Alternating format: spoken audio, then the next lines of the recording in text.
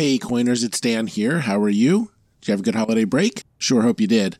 Roberta and I have been busy preparing for Season 7 of They Coined It.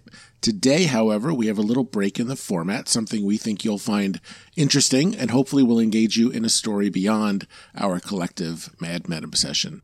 If you heard our Thanksgiving episode, where we share some of our favorite shows and podcasts and movies, I mentioned a podcast called Bone Valley, which is about a man named Leo Schofield who has served over 30 years in prison in Florida for the murder of his wife, Michelle. Not only was Leo wrongly convicted, there's another man who has confessed to this murder, and the state of Florida refuses to acknowledge it, refuses to grant Leo a second trial based on solid evidence, physical evidence, as well as another man's confession.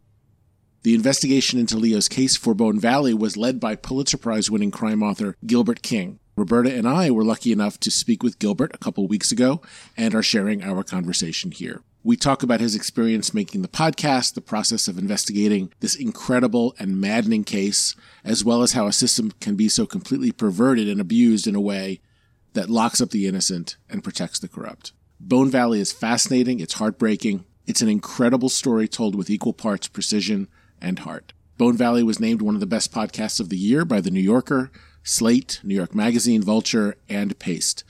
Roberta and I believe you'll find it as compelling as we did, and here is our interview with Gilbert King.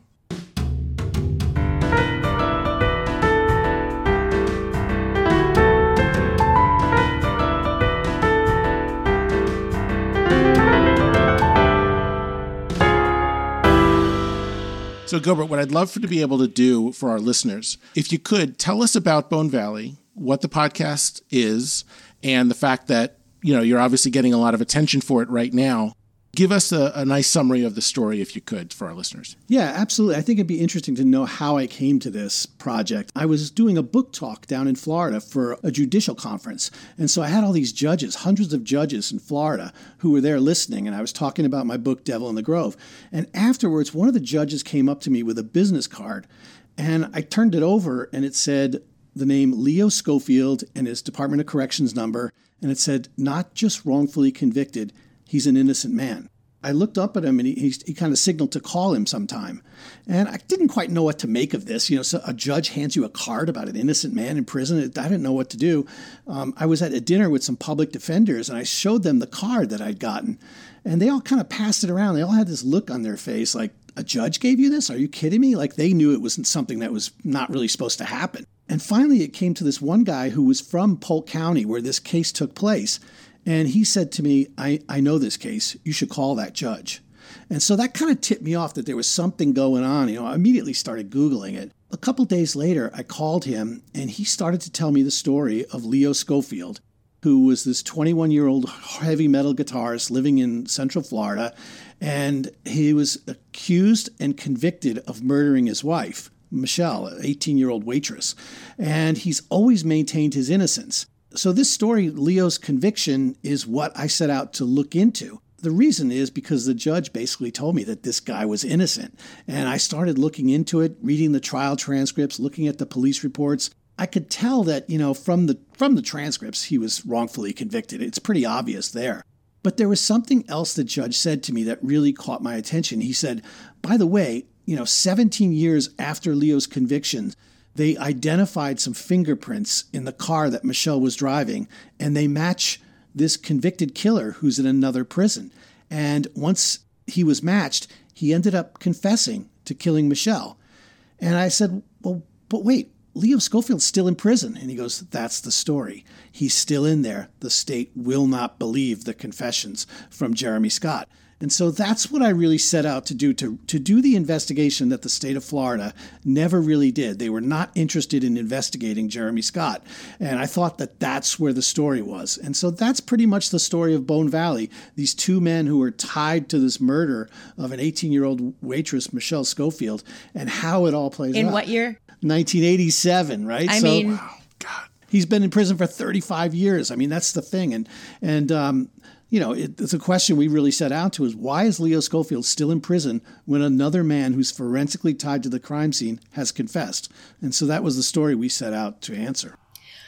The first thing I think from that was just interesting to me was like, oh, there's a real distinction between wrongfully convicted and innocent, that there's a huge gap between those two things, that wrongfully convicted could be plenty of murderers or plenty of criminals, but it was procedurally negligent. Right, like somebody who should not have been convicted based on the evidence, even though he may have been guilty. But this judge was saying, no, he's not just wrongfully, he's an innocent man. And that sort of stuck out to me, too, because he wasn't saying there was some, constitutional issue that really this man should not have been convicted. He was telling me this is an innocent man. And that when you hear that, you just think, okay, let me look into this a little bit. Sure. Yeah. So you're known as a writer, Pulitzer Prize winning. What turned this from being what I assume was another book research project to this is a podcast? Like we have to tell this story verbally. Yeah, and this is really interesting.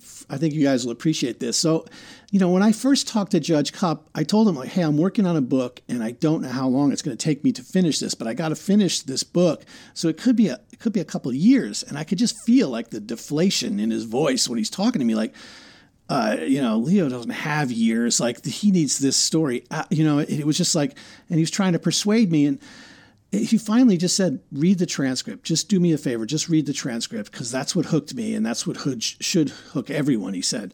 And I did. I started reading the transcript, and I could see it. I've read a lot of transcripts, and I said, these prosecutors are kind of doing some misrepresentation of evidence. They're kind of cheating a little bit. Whenever I see that, I'm like, they might not be confident enough in their case, so they're cutting corners, and you could see it in the trial.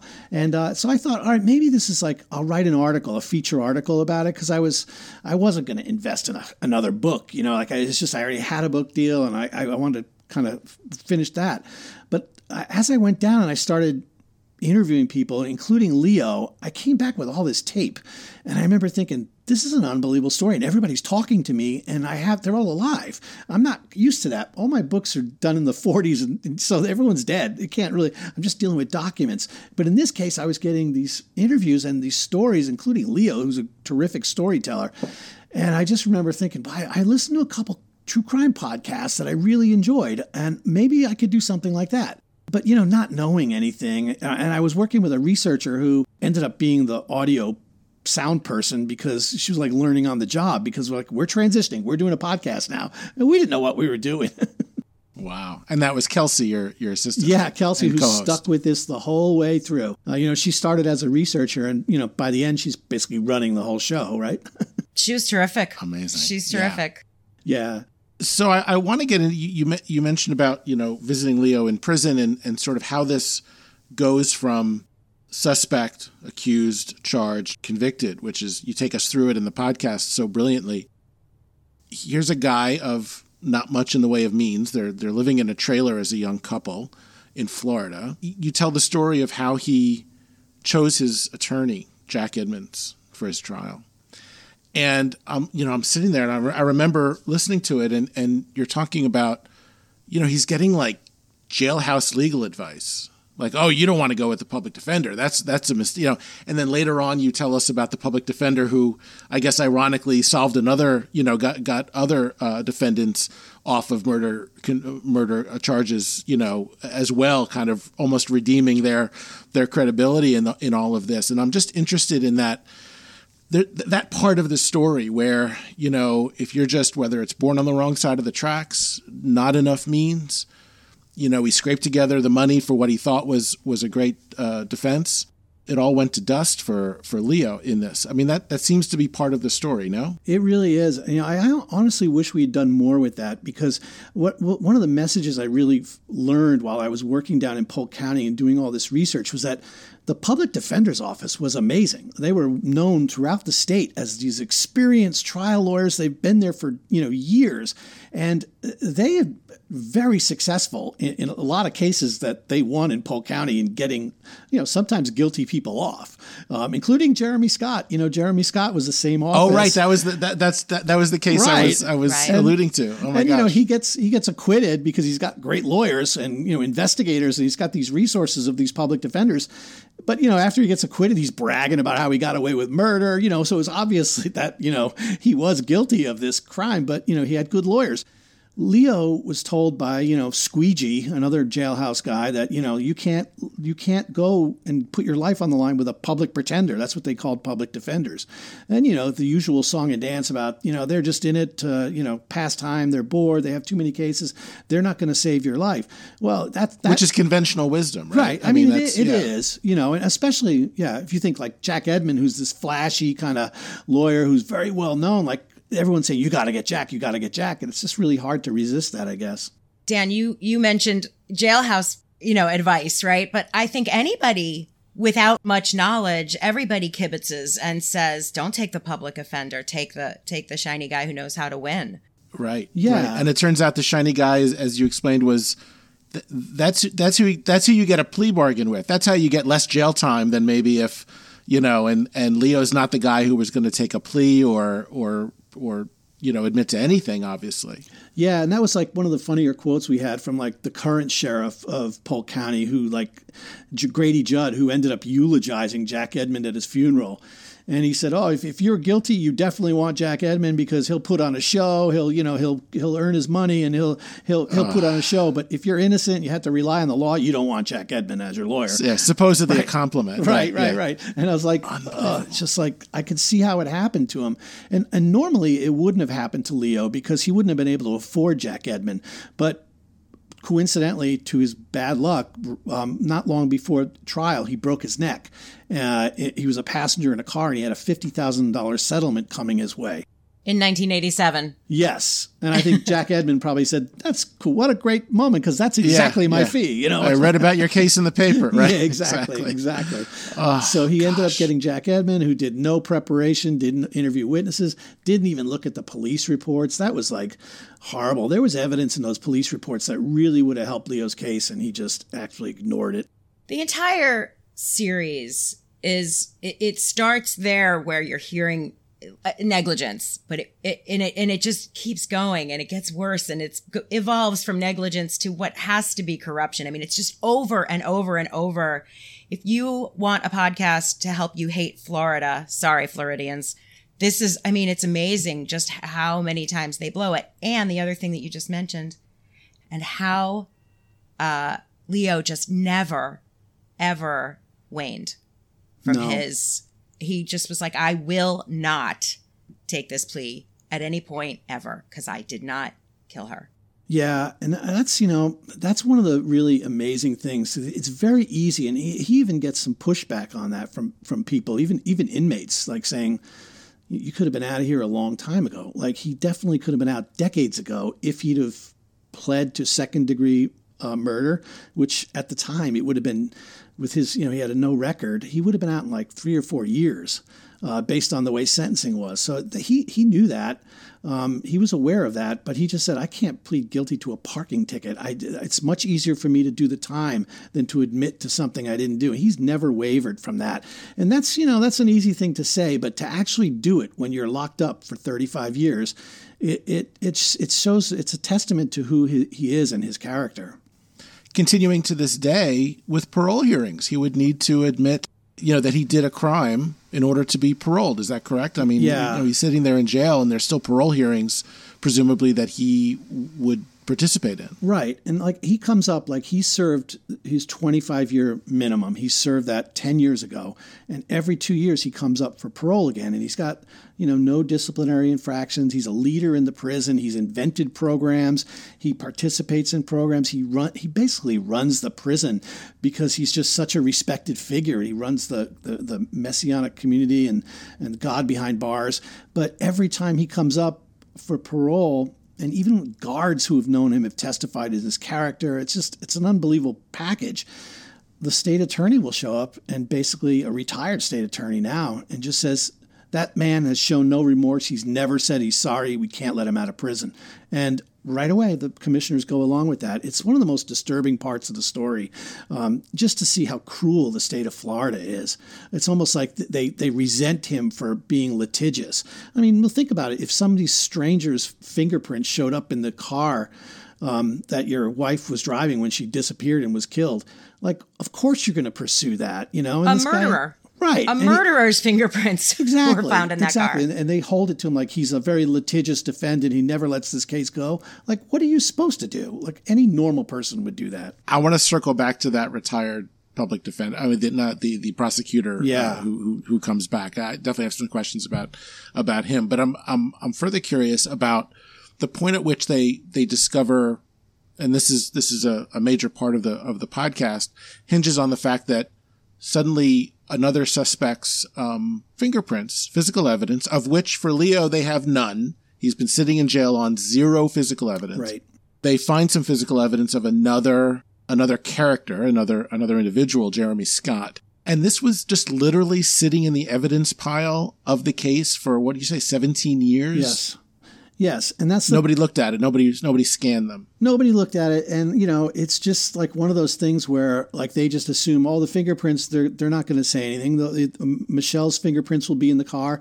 Leo's fingerprints will be in the car. They own the car. So why do we even want to look at the fingerprints? They didn't want to do it because they only saw it as possible bad news. So they just left it there and never ran them. Bad news for the prosecution. Yeah, right. So they're avoiding, they're just avoiding this because this evidence can only hurt them, right? So they didn't want to test it, but the real problem is, why didn't Jack Edmond have that? This right? was my follow up, right? I mean, it shouldn't be up to just one side to investigate. Absolutely. Right? And at one point in his closing argument, Jack Edmond says, "Wouldn't you like to know if someone else's prints were in that car?" Well, dude, they're right there, and they're in the reports. The prosecution handed them over.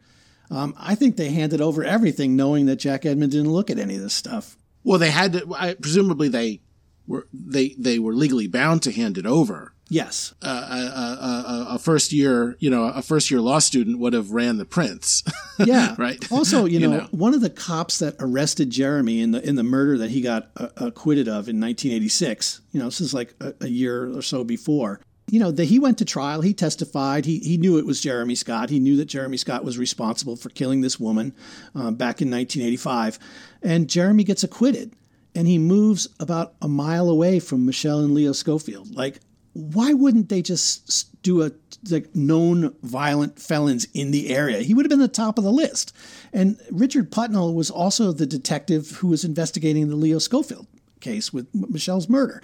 And so, to me, it seems inexcusable why they wouldn't do some kind of hand testing about known suspects. But they never did. It's just malpractice up and down. Yes. Right? It's in every corner of this. Absolutely. In terms of why, the only thing that I glean from everything is they just never wanted to take it back once they said it's him. It was just always a matter of doubling down to save face. Right. It is shocking how easy it was to do, right? Like just, they get an evidentiary hearing. All you really need is a judge to say, oh, yeah, Jeremy Scott's not credible. And, they have that judge. That judge also happened to work in the same prosecutor's office as the prosecutor John Aguero for a decade. So there's that home field advantage, Right. So I really want to dive into that part of it. So was the idea that, we don't want to look into it no matter who it might be. So they didn't know it was Jeremy Scott's prints until Leo's team discovered it, correct? Even the prosecution didn't know. Is that the basic assumption? That's what I want to believe. I mean, it would be awful to know that they knew it was Jeremy Scott and still covered it up. There's no evidence to suggest that. I think it's a coin toss. Yeah. Hearing all of this surrounding evidence makes it sound like I'd like to believe that too, right? It's hard to, though. Yeah, it is. And especially when you see, I went through all the crime scene photographs of that, drainage canal. And, there's a picture of some Marlboro cigarettes that's just sitting there right near the bloodstains. That Jeremy said he had was his brand, right? Right. And they photographed it, but they never collected it as evidence. I mean, I want to think that it was just sloppy police work, because the other side of it is they collected it, saw Jeremy's prints, didn't like that part for the story. That's what I'm trying to really understand, is how far back the actual conspiracy goes. Yeah. Right. There's one side of the story, and it's the story you tell, which is Leo was given the biggest bum rap you could imagine from all this, from his side of the lawyers that he chose and their own malpractice to a prosecutor who was not really looking for the truth. Okay, so those two things alone can conspire against anyone. But the other side of it is, did they know Jeremy Scott based on his proximity? He was not in jail at that time. They had every reason to not want to highlight the fact that they let someone, that they didn't convict a murderer, that a murderer was acquitted who went out to kill again, that would look especially bad for the prosecution's team. That it's like, this guy we got to wall this case off from Jeremy Scott. So how much, I know I'm wondering whether you came across any evidence of that part of it, of like, well, this should never see the light of day. And so into the cellar it goes. Yeah. I never saw any like evidence like that. I just saw things that were like photographed, but never like documented. Like, why are they taking pictures of this evidence at the scene, but not documenting it? And it's just disappearing. It seems like it was photographed like evidence, like all the other stuff, but that some of the stuff just never made it into the list. It was just, you see these photographs. And one of the things that is really important is that, that crime scene there was lots of garbage there. And, like one of Jeremy's stories is that after killing Michelle, he wrapped her up in this plastic tarp that he found at the scene and dragged her over there. Well, the prosecution's like, there's no plastic tarp. No, it's right there in the photographs. You can see, I saw 3 of them. They're right there. That could have had Michelle's blood on it. Could have had Jeremy's fingerprints. There's footprints all over the scene they never bothered with. They said it would have taken too long. They make some really weird, detective decisions. Like, we're not going to tear up the trailer to find blood because it would have damaged the trailer. That was what they actually testified to. Like, really? A woman was stabbed 26 times in there. They can't find blood. Are you going to look a little harder if that's your theory that she was killed there? So there's a lot of weird things happening there. And I just have always just attributed it to sloppiness. I couldn't find anything that really, indicated that they were hiding evidence. Although, when we talked to Jeremy Scott and also from the evidentiary hearings, like that prosecutor, John Aguero, went into that room with Jeremy Scott alone. Well, there's right. You make a huge point of covering that. And did Jeremy give any detail as to what it was? Just the 2 of them, and John Aguero has since passed. So how much did we learn from Jeremy about that? Well, one of the things I was really curious was that John Aguero claims that he offered Jeremy Scott full immunity, that if he confessed to Michelle's killing, he wouldn't be prosecuted. That's not the kind of immunity you get in this situation. You get what's called use immunity, and it gives you some immunity, but it doesn't mean you can't be prosecuted. So it tells me that John Aguero was lying. And he did try to lie in that evidentiary hearing, saying that I was always in there with a detective. I talked to that detective. He said unequivocally I was not there. In fact, I was upset that John Aguero brought him in because I was on vacation that week.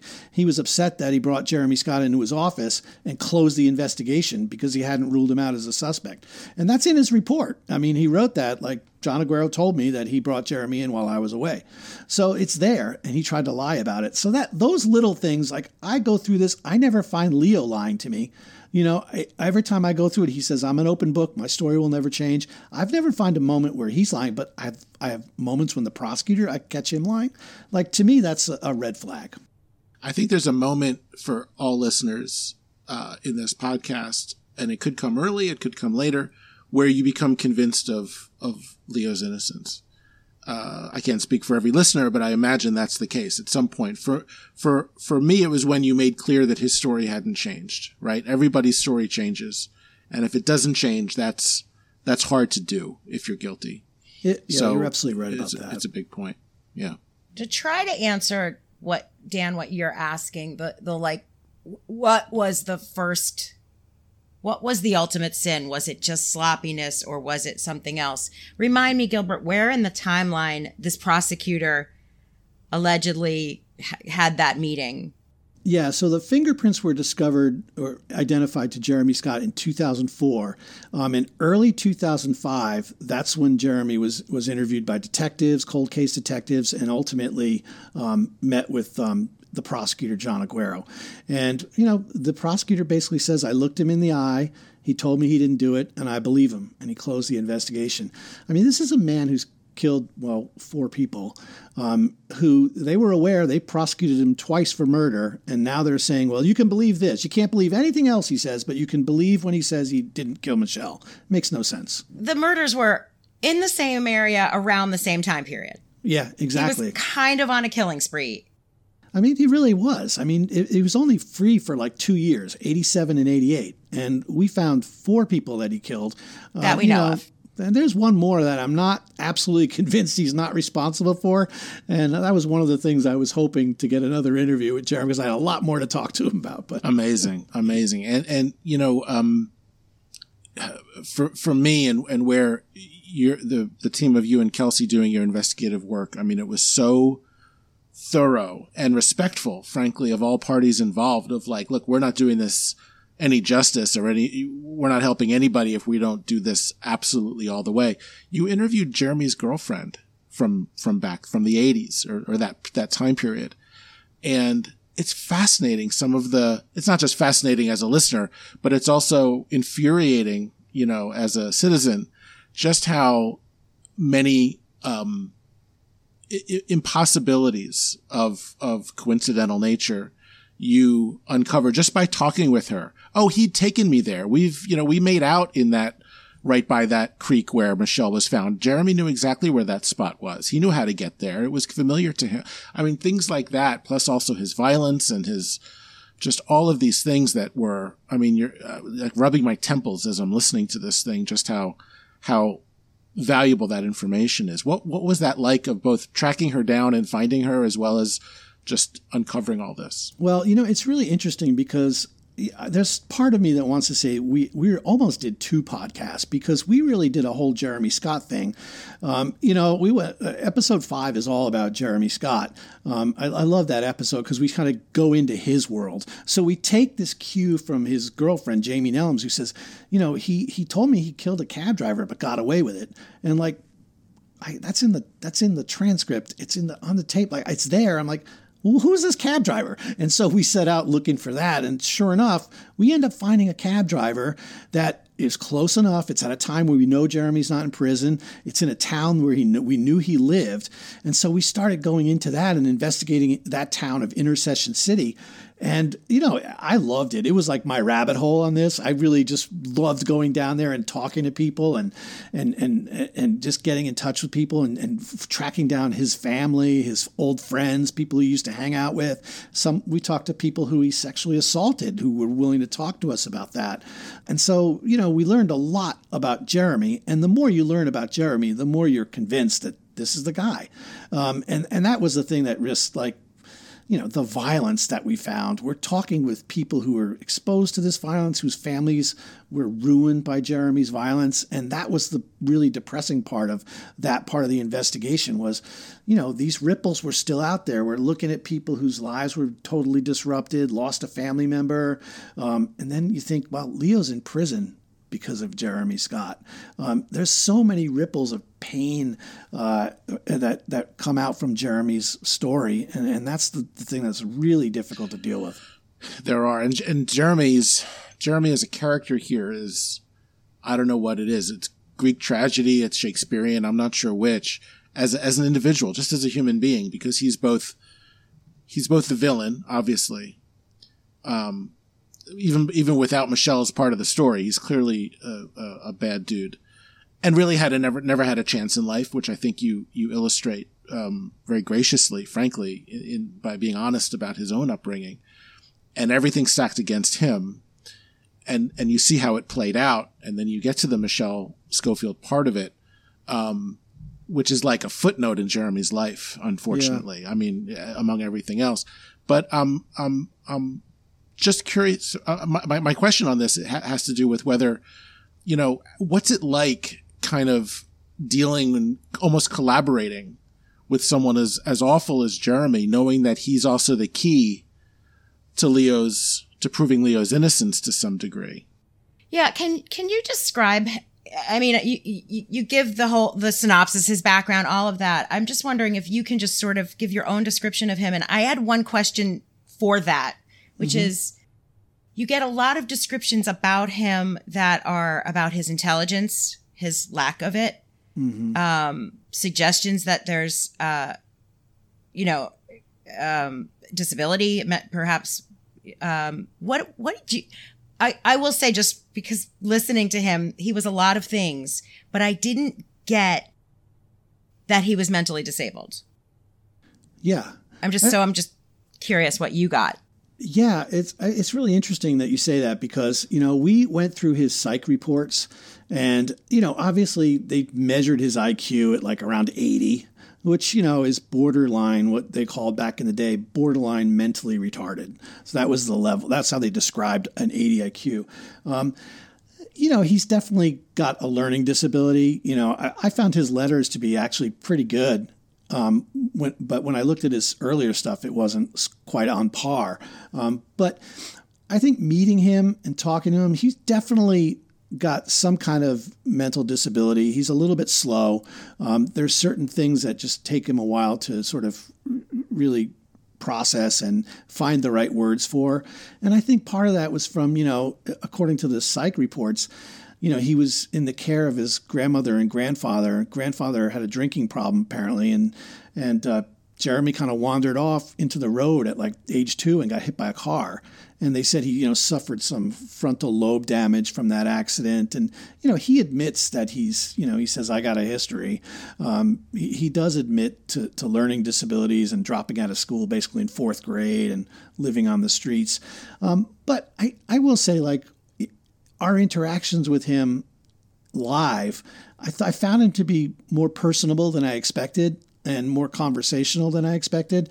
And I think that was the key to that interview because every time we'd heard him talk, he was either being interrogated by detectives or on the witness stand where he's a hostile witness. So it's a lot of yes and no answers. He's upset. He's off his meds. He's in a psych cell. He says, I'm here for this hearing, in a psych cell where I'm just laying on a cold floor, eating with my fingers. And he just wants to go back to his prison and where he's treated, I guess better. So this is a real stressful thing and he just doesn't want to be there. But with us, he said, I have some things I want to talk about. I have a story to tell. I don't know how. And so we just sort of let that be our cue. Like, you tell us what happened that night. Tell us, everything you want. And he was very focused. And there was no doubt, I can tell you, when you're in there listening to him, you can see his emotions when he's dealing with memory. This is not some guy making up a story. You can really feel it. He's processing these things. He gets choked up. He admits to being tormented by his past. And that kind of remorse is like the kind of remorse that the prosecutor's looking for from Leo Schofield. Well, you're never going to get it from Leo. Here's where the remorse is. It's Jeremy Scott. Listen to what he's saying. This is a man who's suffering from his crimes. That was the impression I got. Yeah.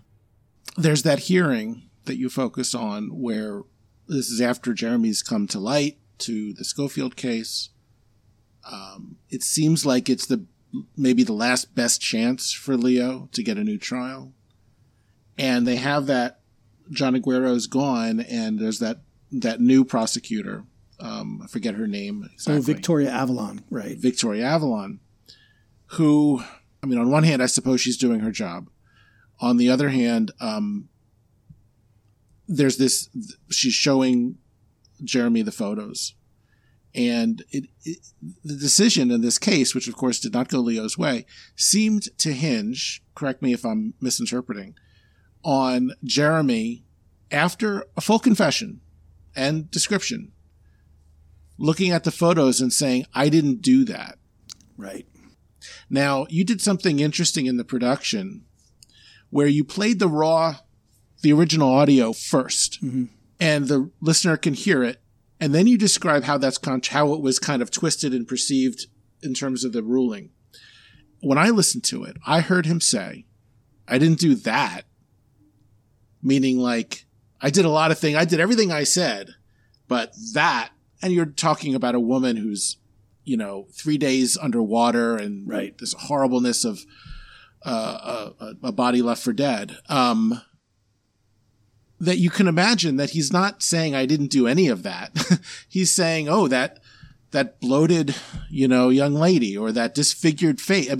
When you're 3 minutes after a crime and you get the hell out of there or whatever he did, is very different, and it's very honest to say I didn't do all that, right? Right. And if you lack the intellectual capacity to understand what you're seeing.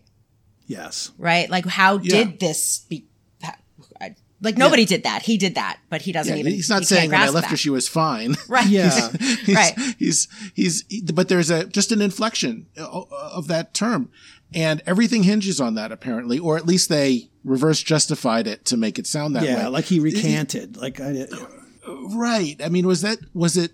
I suppose it was because you portrayed it this way, but it seemed just a blatant type of willful disregard for the obvious meaning of what he said. No? Yeah, I think it was used by the state to sort of say, oh, here he goes again. He says he didn't do it now. And they just misinterpret it because he goes 3 minutes later, he goes back on redirect from Leo's lawyers.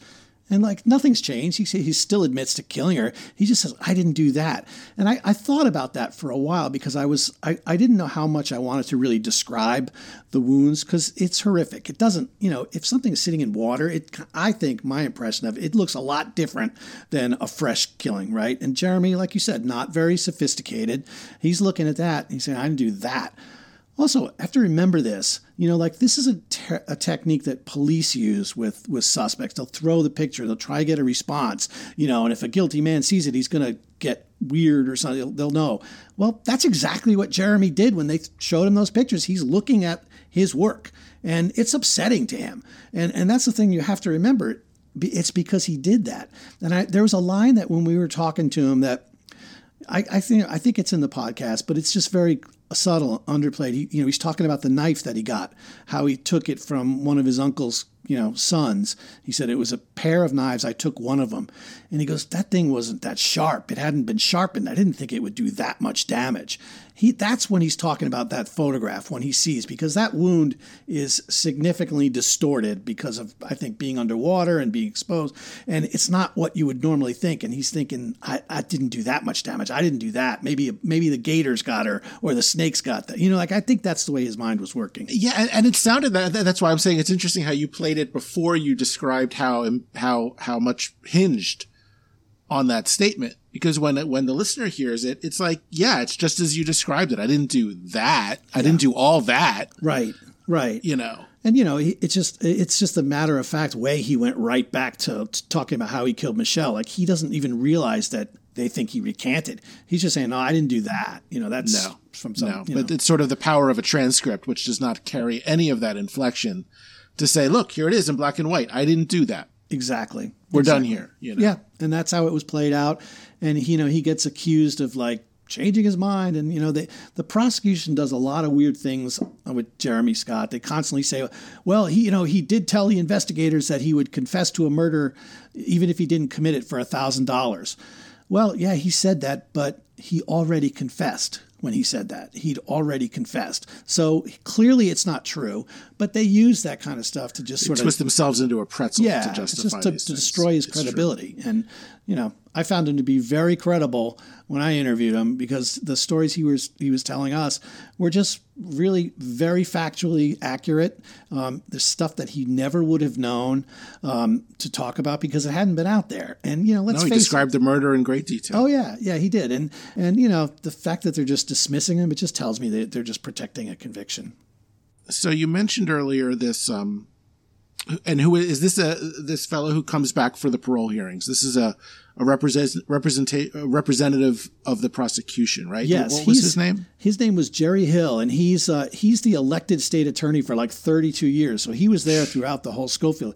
He only retired, I think, in 2016 or 2017, but he comes out of retirement just to show up. He is right out of Central Casting. Oh yeah, yeah, yeah, and Kelsey had to interview him because he wouldn't talk to us when we requested, so she just kind of showed up and stuck a mic in his face. A little. Yeah, and great. It was a great interview because I've been working with Kelsey for years at this point, and I knew that she knew the case inside out, and I kind of felt sorry for him. I said, if he tries to do any of that stuff, misrepresenting the facts, she's going to kill him, and that's exactly what happened. Yeah, yeah, he didn't know some really elemental piece of the case, and she pounced on his lack of knowledge that he brushed away, right? Yeah, he's constantly using, he describes Jeremy as just a thief and a punk. Well, your office prosecuted him twice for murder. Where's this thief punk stuff coming from, Yeah, and he beat you, and I'm sure you don't like to be reminded. Oh yeah, they don't like that at all. Yeah. Oh goodness. Oh my gosh. It was, to me, that was another true tentpole moment of the series was hearing, Kelsey, who, we get to know her story along the way. And of course we're rooting for both of you, and we hear her there, and it's sort of like, that's one of the triumphant parts of the story, within everything else, is just hearing how, despite all the gravitas that a prosecutor would have, okay, and the attorney would have, she just undercuts it with the facts in a way that suddenly, everything kind of clears away. It's all the bullshit just goes away. Yeah, you're absolutely right. And I there's a question that she asked, which I just, it just sort of like one of the crux of the whole case. They're saying, well, Jeremy Scott's just a stereo thief. Well, here, this guy's killed 4 people. And so like, you can't just say he's just a car stereo thief. And so she asked him, like, couldn't he be a car stereo thief and a murderer? Like, he was in his other cases when he murdered and stole the car. And why he's going to be in jail the rest of his life as it is for a murder. Right. Yeah. And so it's just like, they won't consider that because it doesn't fit their narrative. But so he has to acknowledge, like, well, of course, theoretically, that could be the case. Like, theoretically, why don't you look into his background? He does this every time. It really does just come back to the only thing that makes sense, which is they just came up with what they decided was the answer. They were absolutely terrible at their jobs. And then everything that came after that was just to cover up for that we don't make mistakes here in this realm. We didn't. It's all just covering up and about looking good. That's really interesting because, it all comes down to really like, how do you put a case like this together? They have this one witness, Alice Scott, who's like the neighbor who lives across the street, who claims to have seen everything happen that night, and just, everything. Yeah, on the wrong night, in the wrong time. Right. And it's just like the whole case is really hinged on that. Like, because of what she says, the crime scene had to be the trailer, because that's where she heard, this big fight, and she saw Leo carrying out something she thought was a heavy object, possibly a body, right? So now that Aguero and the state is kind of pinned into, well, that's our crime scene. Well, problem, there's no blood at the crime scene. Like, if she stabbed 26 times, there's not one drop of blood in the crime scene. Where's all the blood? It's back at the canal, on the ground, right where Jeremy Scott says. Where Jeremy said, right. And so, like, if you look at this from the outside, it's just kind of mind-boggling that somebody could still be in prison for this. But that's really what the post-conviction process looks like in a lot of states. But it's so interesting, as you started out by saying, before you even knew about Jeremy Scott, I presume, you read the trial transcript. Right. And you said it was evident without any of this Jeremy Scott stuff. Yeah. Even before, even to someone who only knows knows half the story of what he's reading, the prosecution was sloppy and ineffective, and obviously Leo's counsel was ineffective as well, and it was just a comedy of errors, unfortunately. So you knew that, and the second part is that what you just described about backing themselves into a story. To me, it's still what sticks out is they're not just covering up for a sloppy job, but that somehow they're covering up for a real miscarriage of justice on their own, of something where they literally did. And again, I can't say this with evidence, and you've said it isn't apparent, but they're covering up for something that, like, they literally cannot be caught with whatever happened here. It's not just bad police work or a botched investigation. It's kind of like they can't find out what I told Jeremy, what John Aguero told Jeremy. We can't find out that we knew about that fingerprint and didn't tell. Something along those lines that just is described, that accounts for the urgency with which they seem to have with keeping Leo in prison. Yeah, you're absolutely right. And I think that's one of the most disturbing things when they see this case and just follow it all the way through. And, they misrepresent a lot of the evidence, and they put it in their briefs. They're answering briefs to respond to like these evidentiary hearings. Like Leo says, hey, there's another man's fingerprints in the car. And then they answer with a brief, and the brief is misrepresenting a lot of the evidence. And what happens is that brief gets before a judge, and the judge is basically, a lot of the times, they just like trust the prosecutor. Okay, here's the prosecutor's take it at version face of the facts. value. Yeah. Right. So it's like this game of telephone that you see constantly. Like there's these facts that are making it into these reports that are not facts. They're not evidence, but they've been, misinterpreted and what, they always say, oh, it's an innocent mistake, harmless error. That's the language they use when that stuff happens. You never see a harmless error that ever benefits Leo. These guys aren't stupid. They know what they're doing. And define harmless. There's clearly harm happening from all these errors and all these, like you said, malpractice, Dan. Ugh. Look, I would imagine that in 90% of the counties across the country, there are shortcuts that allow the prosecution to put guilty people in jail with by the book would not be enough evidence. Right. I'll just say this as a citizen. I don't have any special knowledge, but I imagine that line of work is just sort of like left and right. You're making justifications to say, listen, we know he's the guy. We know everything points to him. Some things have been ruled out. We have to cut a corner here. We have to make it look a certain thing. So in and of itself, kind of doing the things that put the thumb on the scale for the prosecution, it's not right. Okay. In a legal sense.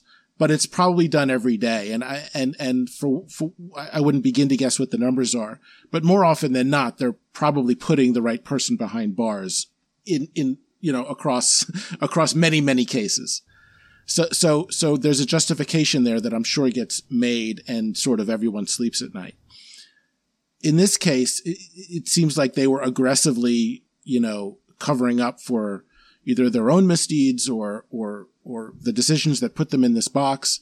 And, Leo just becomes he gets the world crashed down on him for all of this. And I wanted to talk about Leo for a second because he's the one who somehow shows the grace in all of this. And I'm sure that we know it wasn't always that way. You do a great job of describing his process. Hi, this is Roberta Lipp. My partner, Dan Jasper, and I do this podcast about Mad Men. We go episode by episode. So far, we've gone all the way through season 6. If Mad Men is your thing, check us out. If you already know that about us and you're a regular listener, hit us up with a great review wherever you listen to podcasts. Now, here's a clip from one of our very first shows. We have come a long way. I'm not confused by why he went. I'm confused why she didn't slam the door in his face. I've never been confused about that. Fair enough. You're right. It's not inevitable. I would have done it. I would have done it. Me with my 20-year-old self-esteem. Dripping wet, drunk Pete Campbell on his bachelor party. Absolutely. This case has gotten a lot of attention in the past year or two, and this podcast has done a lot of that. But what's the status right now for Leo? And I also want to talk about Leo's own grace in regards to Jeremy, which is an amazing part of your discussion. Yeah, that was part of the very first interview when we went in to talk to him. He wanted to talk about that war room. And that's where he went and prayed for Jeremy. Prayed because it was just, this whole thing was just eating him alive.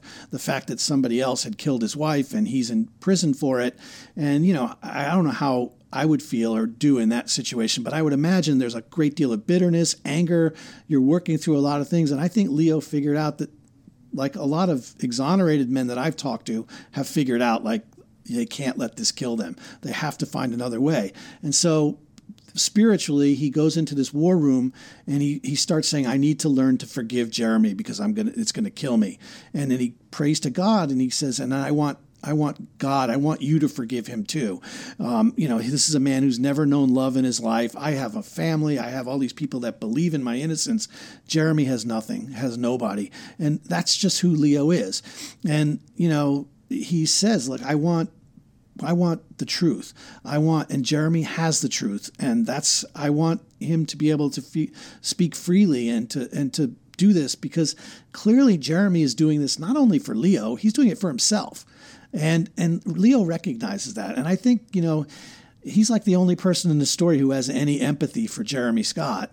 And that's that he really guided us on how we wanted this story to unfold. Was really, we were taking our cues from Leo and how Leo felt. And it was really moving to see that and to see that grace from a man who spent 35 years in prison for a murder he didn't commit. He's really special. And And he's a flawed, I mean, there's plenty of things we're not getting into. Just so you know, if you have not listened to this podcast, there's plenty there for you. We didn't touch her father. We didn't touch, there's just lots of little things to pepper this with. Yeah. But, and some of that is Leo's own, their relationship was physically violent. And that sounds not like I'm blaming him. He would hit her. There were things that happened, for sure. This is not an angel that we're talking about, but he is really special. I mean, he is. And I this is a part of his past. One time I interviewed him and it was a real casual kind of exchange that we had. And he basically said, Gilbert, all right, so just imagine you at 21 and this moment of your life that you're not proud of becomes the defining moment in your life. Like, you didn't go on to write any books. You didn't go on to do anything else in your life. And all anything wants to talk to you about is this moment in your life where you're convicted of a murder and your life is examined with this relationship that, only with her for 6 months, really.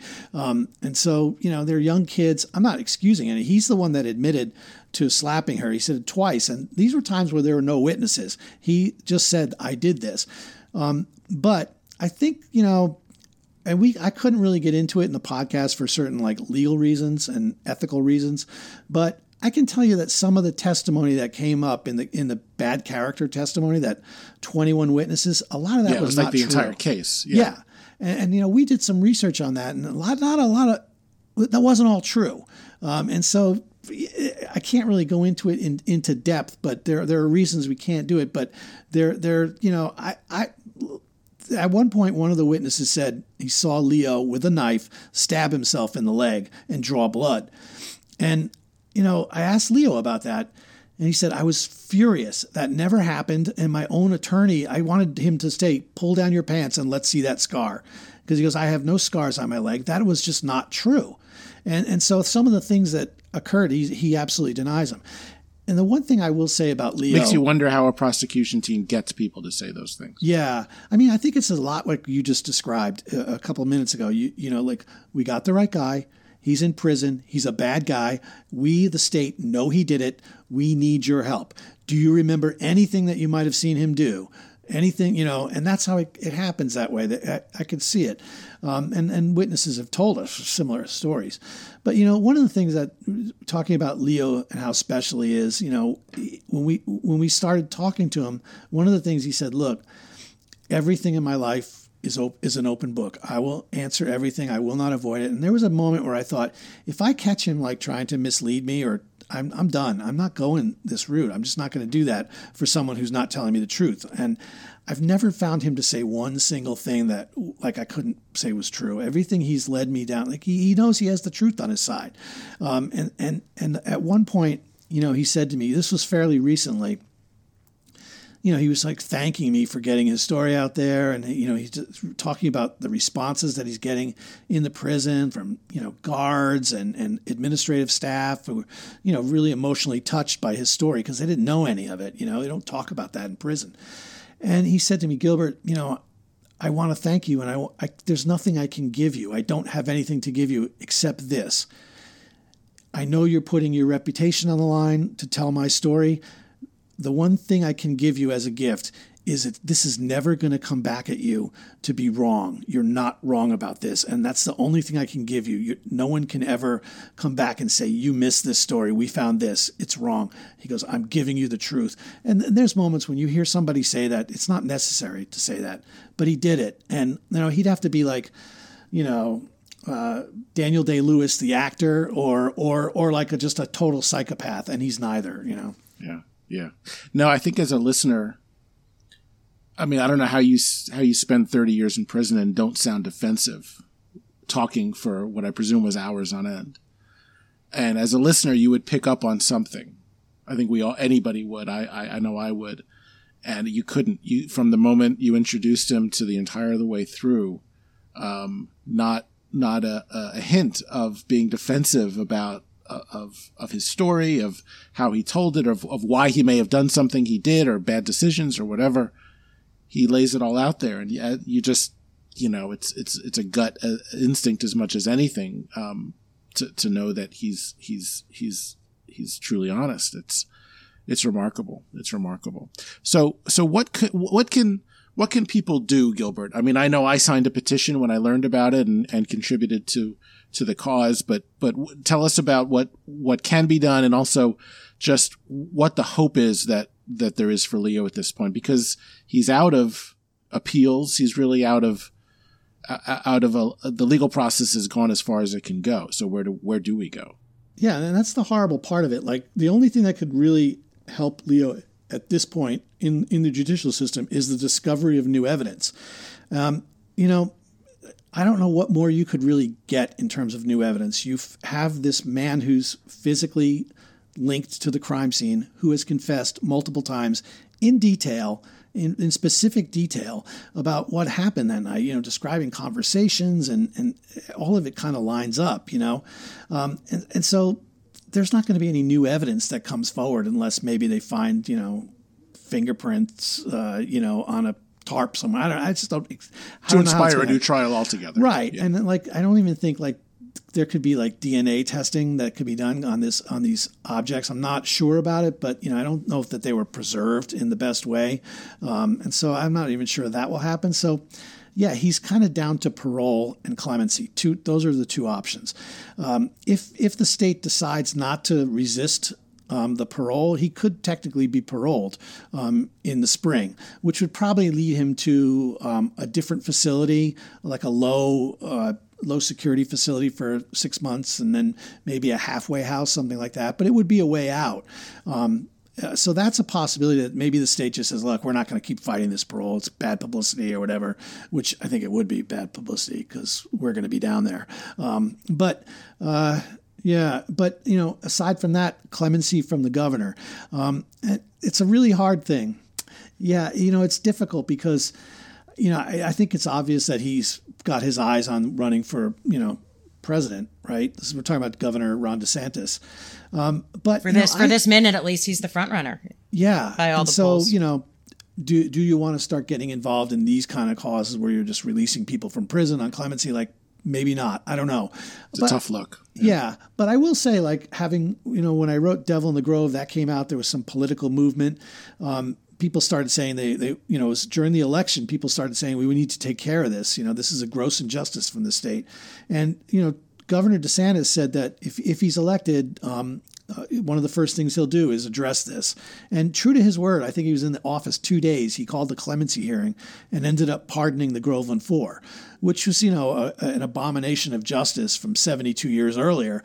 But, there was no political price for doing that. I was going to say, yeah, that's a feel-good story. Exactly. But yeah, there's nothing's on the line for him in that one. Right. And I'd like to think that Leo would be the same way. I think, so many people listen to this podcast and are absolutely convinced that an innocent man is in prison.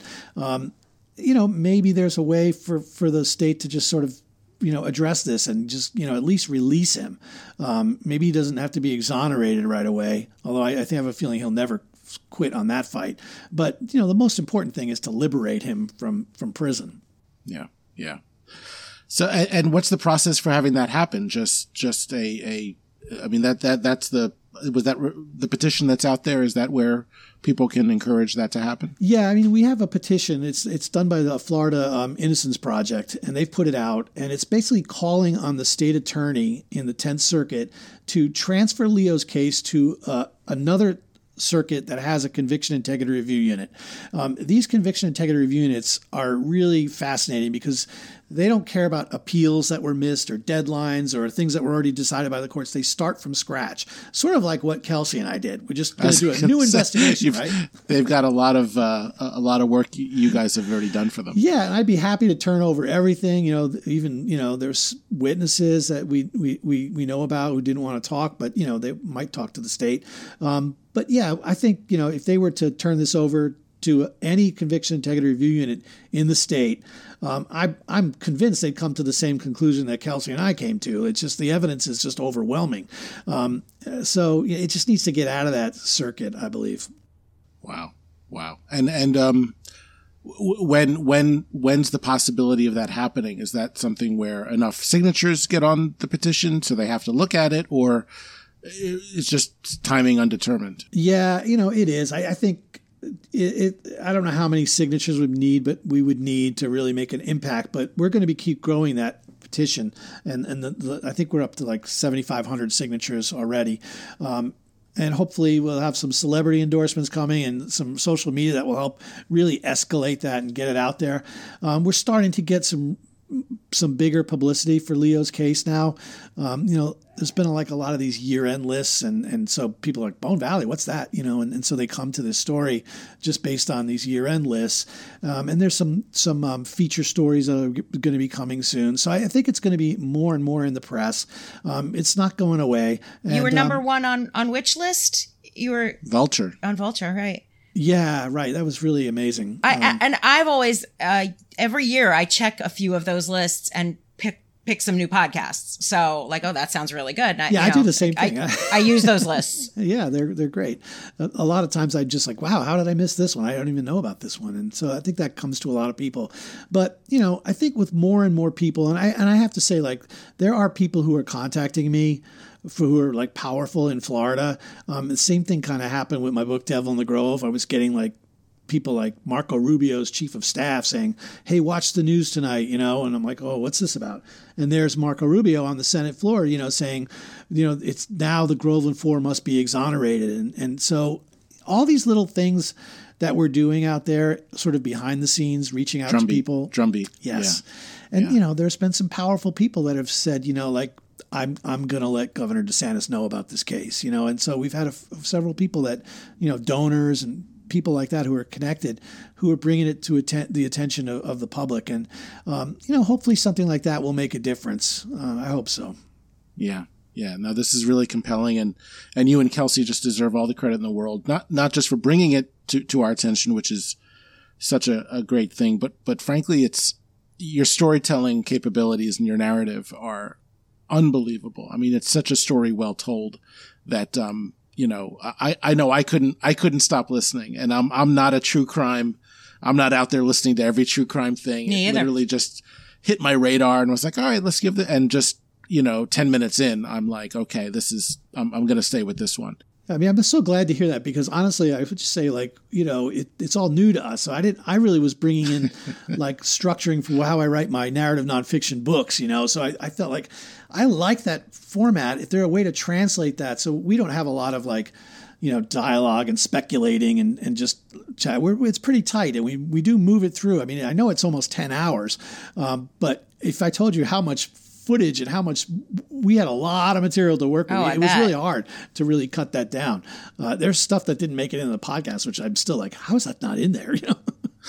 So you mentioned the fact that you were on a book that got interrupted with Leo's case. Have you either returned to that book or is there another podcast subsequent to this one for you? Obviously I do want to get back to that book.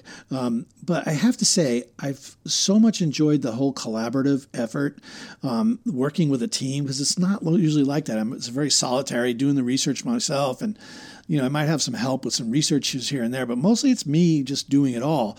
In this case, we had these young producers who just, and sound designers who just, That was the Lava for Good team? Oh, yeah. That was wonderful. Amazing. We were all on the same page, and it just, everybody contributed, and it just made it better and better. And I love their aesthetics and their taste, and that was really important to me.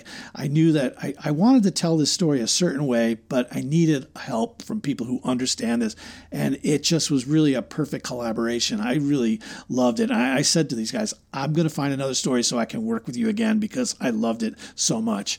And this one will we not love hearing that too. Yeah. And I promise you, we're not going to take 4 years to get next one done.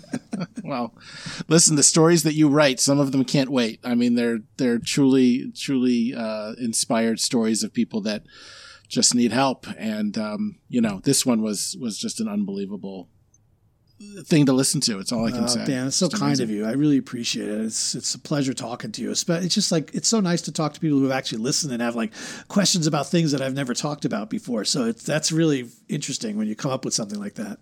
We've got a little drum, but we bang it as loud as we can. Yeah, Thank you so much for your time and for getting into some things that it didn't make the original series. And, keep us posted if you want to. And, we'll be listening either way if there are updates. We are definitely interested. We have another bonus episode coming out, which is going to be sort of like a real episode from, I don't want to say what it is, but there's been kind of a newer development. And so that will be out in mid-January. I can tell you that. So if something else is coming, and I think it's going to be pretty interesting. So. That's exciting. That's exciting for sure. Do you want to give a plug for the petition or where people can go? And Yeah, sure. So if you're interested in signing the petition, it's up by change.org. All you got to do is just Google Leo Schofield change.org and you'll come right to that petition. We can link to it in show notes too. Let's do that. Oh, that'd be great. And, as far as your other question about what else, there's some other things in the works that his defense are putting together, and I think that'll be the next stage. So there are more things coming. Right now, it's just that petition, but there'll be more coming. Well, we hope to see you celebrating with Leo his freedom someday, absolutely as soon as possible. We're very hopeful for that, and we'll remain hopeful. That's the real end of the story that we're hoping for. Yeah. A little podcast listener tip to our listeners. You always want to stay subscribed or following your podcast even when it ends.